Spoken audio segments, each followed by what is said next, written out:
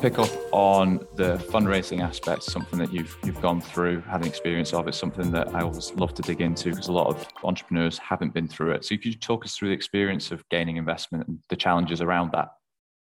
Yeah. So I think the headline for me is it's always extremely challenging, especially when you're raising for what is the first stage of investment for a business. I think if you're a seasoned entrepreneur that's sort of been there, done that and got the t-shirt, it becomes much easier to approach a VC with a good idea and then, have trust in you to be able to execute on that idea.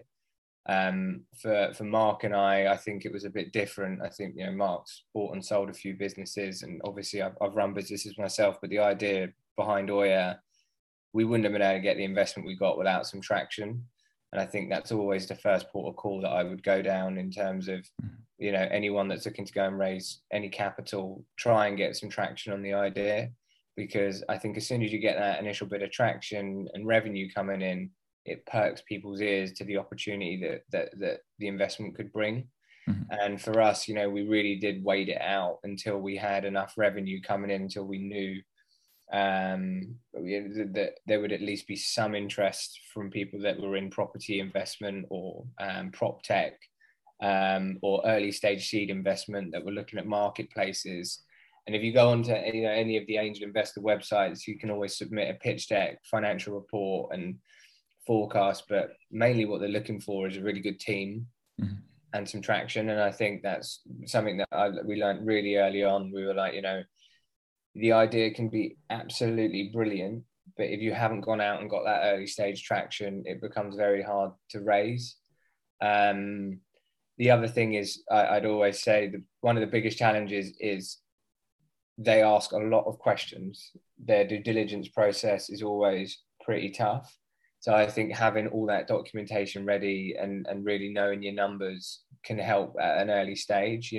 Make sure you've got your 3 to 5 year forecast done, make sure your pitch deck's shit hot, make sure everything kind of lines up in terms of your team and your strategy, and you've got a much better opportunity at getting that money in. But regardless of all of that, if you've got a load of traction and you haven't got a brilliant website, they kind of look at you and go, oh, wow, these guys have actually got some revenue coming in and the website doesn't even function properly. Imagine what we could do if we piled some money into the tech here. And I think that's really where Oya kind of came into its own, because it was like, we didn't have a functioning website.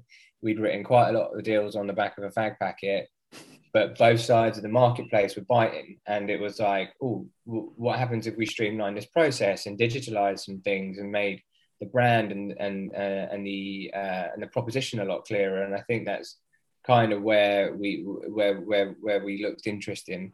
But overall, it is a challenge. I'd recommend at least 3 to 4 months, runway before you kind of go out to when you close, maybe even longer, and just make sure that everything is sort of signed, sealed, and delivered in terms of your financial forecasts, your pitch decks, and your proposition. Yeah, it's something, the conversations I have in the VC world, if you've got a monthly revenue stream that you can predict what's coming in, they are all of a sudden a lot more interested in you. Yeah, I mean, cash burn was never something that I thought about that heavily, but cash burn is something that I think about when I go to bed at night now.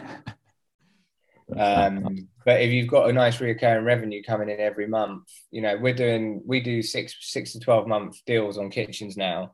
Mm-hmm. And when we sign that contract, not only is it brilliant because we know that we've got 6 to 12 months worth of revenue coming in, it proves that the model is quite scalable. And I think for any VC or anyone that's coming to look at us now, they're like, well, actually, this company it's not just a one-off transaction. They're doing transactions that are lasting a considerable period of time. If we put some capital behind this company, we know that they've got a runway to survive.